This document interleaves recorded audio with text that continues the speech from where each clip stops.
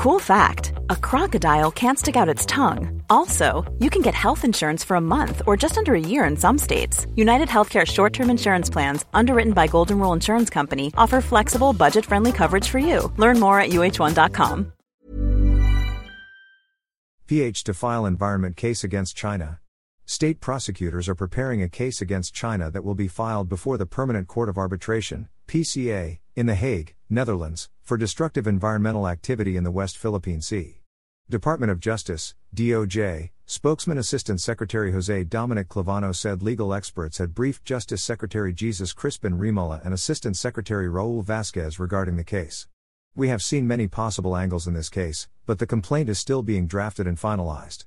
So we will have to wait and see if it can be done by the end of January or early February, Clavano said at a briefing on Monday. In September last year, Remulla said that with or without the Philippines' territorial row with China, the environment case would still be filed for the sake of mankind since the destruction of the environment is a sin against humanity.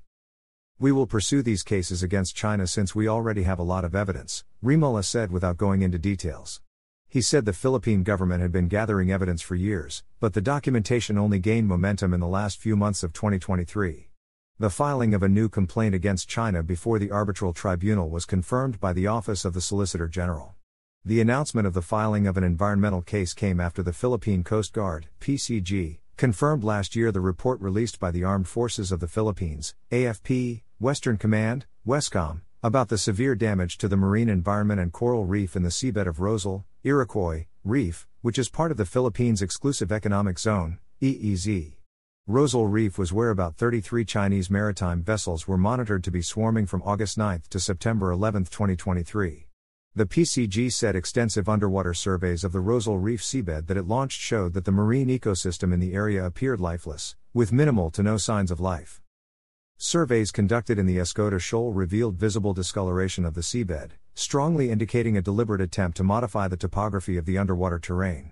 The report said the presence of crushed coral strongly suggests a potential act of dumping, possibly involving the same dead corals that were previously processed and cleaned before being returned to the seabed. The PCG noted that the continued swarming of indiscriminate illegal and destructive fishing activities of the Chinese maritime militia at Rosal Reef may have caused the degradation and destruction of its marine environment. The Philippines has sought the comments of the Arbitral Tribunal on environmental issues involving China in the South China Sea in the past. A section in the July 12, 2016 ruling in the case filed by the Philippines against China with the Arbitral Tribunal stated that China had caused severe harm to the coral reef environment. The tribunal was referring to China's large-scale land reclamation and construction of artificial islands in the South China Sea, which it described as a marine paradise due to the highly productive fisheries and extensive coral reef ecosystems, which are among the most biodiverse in the world. It ruled that China had violated its obligation to preserve and protect fragile ecosystems and the habitat of depleted, threatened, or endangered species and inflicted irreparable harm to the marine environment. Damage from the illegal harvesting of giant clams by Chinese poachers was also pointed out in the arbitration ruling.